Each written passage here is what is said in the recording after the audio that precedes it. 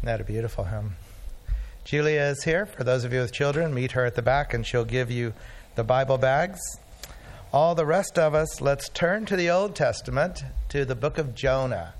It's a little hard to find. Look in the front of the book if you want, to the index, and look it up. It's one of the shortest books of the Old Testament and one of the most interesting. I encourage you to take some time and read the whole of the story this week. We're going to also build upon the Matthew text, the parable that Jesus told in our gospel lesson earlier in the service. Over the last few weeks, we've been looking at the teachings of Paul and the teachings of Jesus on how it is that we have peace and goodwill amongst us as human beings. 3 weeks ago, we talked about how our love must be anupokritos, without hypocrisy, genuine and sincere. 2 weeks ago, we talked about reconciliation and how when a person close to us, an adelphos, and it can be translated a brother or sister, a family member, a fellow Christian, and adelphos sins against us, we go to them so that we might be restored and we don't lose that close relationship and we're reconciled together. Last Sunday, we talked about forgiveness and how it's not a matter of keeping track of how many times we've forgiven them and then we no longer forgive, but rather it's a whole deeper kind of love. It's a whole deeper kind of way that keeps no record of the wrongs done against us. And as a part of that, we saw that one of the ways that this is possible between us as human beings is that God promises us justice. He says it clearly throughout Scripture. There are 2 texts I'll give you. One is from the Old Testament, that we are to forgive and let go of our vengeance because, as God explains in the Torah, it is mine to avenge. I will repay. And then Paul restates it in kind of a simpler and broader form in his letter to the Romans, where he says, "Do not take revenge, my dear friends, but leave room for God's wrath." And God's wrath is the natural consequence of evil that God has built into the world. It's not that he gets mad at us. It's that when you do evil, you will pay. Well, you reap what you sow. The law of karma is true. But that, of course, is the exact question for those of us who experience harm against us and want some justice. Does God always avenge? Well, we know God to be a God of mercy, a God of love, a God of compassion and caring. So will he, as we used to say it in Oklahoma, will he get them if they do something against us? Let me tell you a personal story. It's actually about 30 years old now, so I can tell it without much pain, but it was a very painful journey in my own spiritual walk. I was already a pastor when this occurred, and some of you have heard this before. But about 30 years ago, there was a sin that was done against my father and my brother by the same person. And as is often the case in such things, when you love someone and they've been sinned against, you often have more anger and want more vengeance for them than you would if that sin had occurred against you. I won't go into all the details of what happened, but what made it especially complicated for me was that the person who sinned against my father and brother, who were both Free Methodist pastors, one in Oklahoma and one in Texas, was the Free Methodist bishop of that area. I so longed for justice. As time went on, I recognized finally by God's instruction to me that it had turned far beyond justice to vengeance. I not only wanted to right the wrong done to them, but I also wanted this bishop to pay. Now, I nurse that vengeance, and if you do that, if you've ever walked through that kind of journey in your own life, you know that pretty soon it's a consuming thing. You think about it in the shower. You think about it when you come into the presence of God. You think about it in all situations. I could not forgive, even though I was praying continually to God to help me forgive, to let go of this thing that was consuming me. In the fall of that year, that it had actually happened during the spring and summer of that year, I was at a minister's retreat, similar to the one that all of our pastors went to on Monday and Tuesday of this week. And in the evening time, I went to the altar to pray. I was in great spiritual angst, and so people could tell. Other pastors came around, and they prayed with me, but I could not forgive. I wanted justice. And that was true. That's what I said to everybody. But at the deeper level that I didn't understand until God broke into that moment, I wanted to avenge my father and my brother. Or to use the Princess Bride kind of language, my name is Denny Wayman. You harmed my father. Prepare to pay. But of course, as is so true of God, He does not give us what we pray for. He gives us what we need. And in a moment of Holy Spirit communication, it was as though God said to me very clearly, vengeance is mine. I will repay. Let it go. And I remember saying to him what we'll see Jonah said to God in his moment of vengeance. Yeah, I know you say that, but I also know you to be a God of love and mercy, compassion. I don't trust you to get him. I continued in prayer for quite some time that night, and I realized, though, finally, that I had no choice but to hear what God was saying to me directly. That for me to continue down this path of being consumed by vengeance was stealing everything that I was and everything that I could be as a pastor and as a person, as a son, as a brother. And so I did, in fact, let go of it and let God care for it. Now, nothing happened immediately. I got up from that altar still wanting that bishop to pay, but I had let it go. And sometime, I don't even know when it happened or how it happened, but sometime over the next 6 months, I was with a person 6 months later. We were talking about this person, and I realized that I only had compassion for him. And I only had love and care because God had freed my soul from that poison and that prison that vengeance is so true to do. I've titled our study today, Angry at God's Mercy. Angry at God's mercy.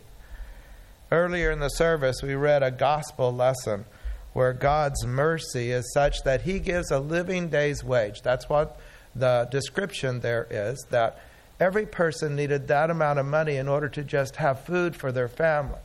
And so each person needed a living day's wage in order to survive. And so every person needed it, regardless of the number of hours that they were hired, as they were at the place where people get hired to do work, but nobody hired them. Now that, of course, hits us, our sense of justice, that the people who worked all day would get paid the same as a person who worked an hour. But in reality, as Jesus points out in his parable, what disturbs us is God's mercy. Everybody was treated justly, but God was merciful to those in need. He provided their daily bread. But it's definitely Jonah who's the poster child of this vengeance that doesn't want those who have harmed them to be forgiven. Ancient Nineveh was the capital city of the Assyrian Empire, one of the greatest empires of the ancient world.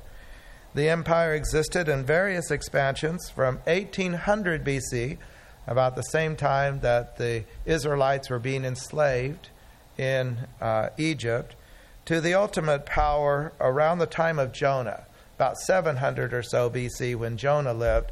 They had their largest expansion.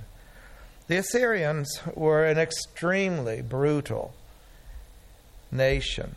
Their practice was to decapitate their enemies and bring their heads as an offering in order to keep tally of their victory. This is an icon of a stone relief showing how victory was expressed and measured in this brutal land. Now, this is the land that had conquered Israel, and Jonah had experienced their brutality. Today, Nineveh is in the same geographic area as claimed to be controlled by ISIS. And today, everyone is having the same reaction as Jonah did to the decapitation of our fellow countrymen. The only difference is 2,700 years. And so you can imagine his desire to make the Assyrians pay for what they've done. And the last thing he wants them to do is to repent and for God to be merciful. He wants them to pay.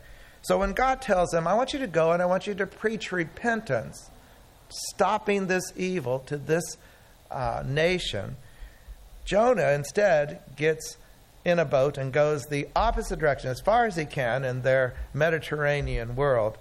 But you know the story. Soon he's thrown overboard and a biological taxi takes him back to Nineveh. Just as he feared, when he gets there, he says, repent, and the people repent. And God is lenient.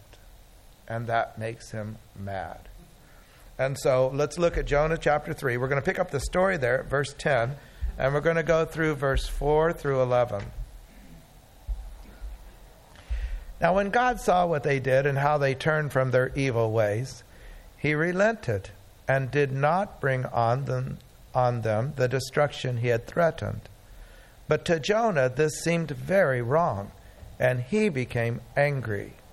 He prayed to the Lord, isn't this what I said, Lord, when I was still at home? This is what I tried to forestall by fleeing to Tarshish. I know you to be a gracious and compassionate God, slow to anger, abounding in love, a God who relents from sending calamity. Now, Lord, take away my life, for it's better for me to die than to live. Vengeance requires somebody to die in this whole equation.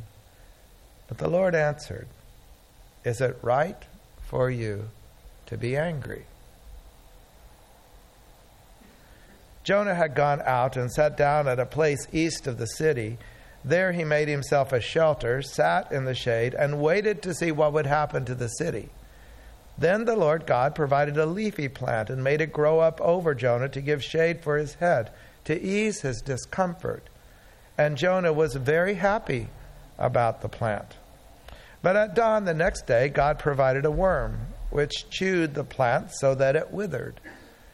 When the sun rose, God provided a scorching east wind, and the sun blazed on Jonah's head so that he grew faint. He wanted to die, and he said, it would be better for me to die than to live. But God said to Jonah, is it right for you to be angry about the plant? It is, he said, and I'm so angry I wish I were dead. But the Lord said, you have been concerned about this plant, though you did not tend it and make it grow. It sprang up overnight and died overnight.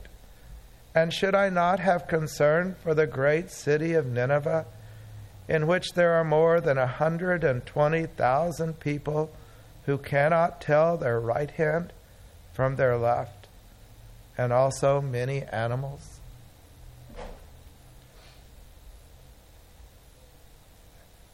As I was studying this and thinking of the lectionary is put together, as you know, by about 50 different denominations, and it's studied throughout the world. And these texts were chosen years and years ago, and they apply to our life today in just remarkable ways. Keep that open before you as we pray. Father, it is our great desire to live this life as you encourage and empower us to live. And yet our humanity gets in the way so often. I would lift up myself and every person here that we might live in a whole different way of peace and goodwill, as the angels announced it when the gospel began in that wonderful night of birth. Be with each of us. Allow us to respond to you this morning and every morning, and we'll give you the praise.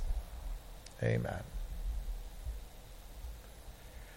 should I not have concern for the great city of Nineveh?